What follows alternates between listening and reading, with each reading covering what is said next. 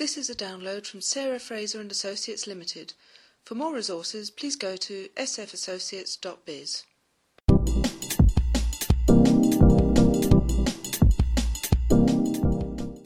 Welcome to this edition of Helping Individuals Do Better. In this podcast, we're covering feedback.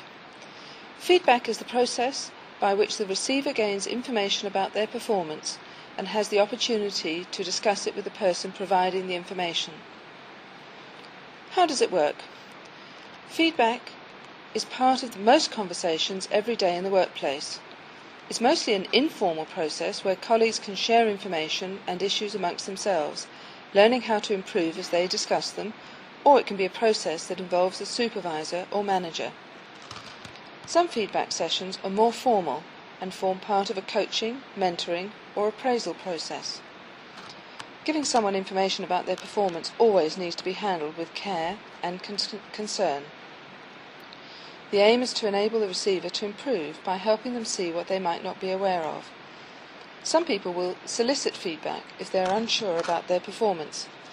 Others receive it because their managers or colleagues feel there is something that needs to be highlighted.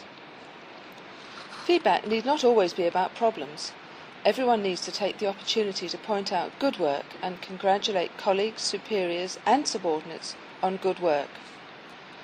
So let's have a look at some issues and pointers both on giving feedback and then on receiving feedback. So let's start looking at giving feedback. Stick to the facts and avoid opinions. Don't criticise the person, focus on the events. Secondly, recognise your own feelings and prejudices and manage them appropriately. It really helps if you can provide examples and also show understanding. Use questioning and avoid making judgments.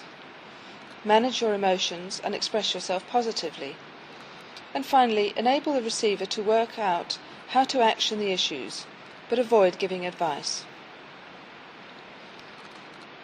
How do we cope with receiving feedback? Well, try asking someone you respect and trust to provide you with feedback. Receive all comments with appreciation. Ask for examples if you don't understand the comments. And focus on how you can overcome any difficulties. Develop and agree a practical plan of action.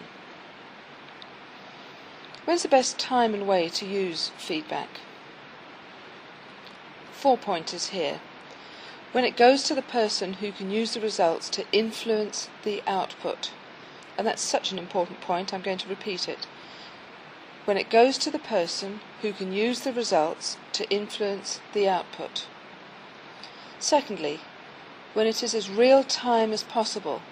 Information that arrives long after the event is difficult to understand and act on. Thirdly, if someone asks you for your feedback, respond to them positively. And finally, little and often, don't wait for the annual appraisal. When's not a good time and way to use feedback? Well, if there's insufficient privacy and public feedback will embarrass the employee and or customers. If the person receiving the feedback can do little about the situation. And finally, if your emotions will get in the way of a constructive conversation. I've got 3 resources here that I've used for feedback that you may be interested in. The first one is called Giving and Receiving Feedback by P. Hathaway, 1998, Crisp Publications.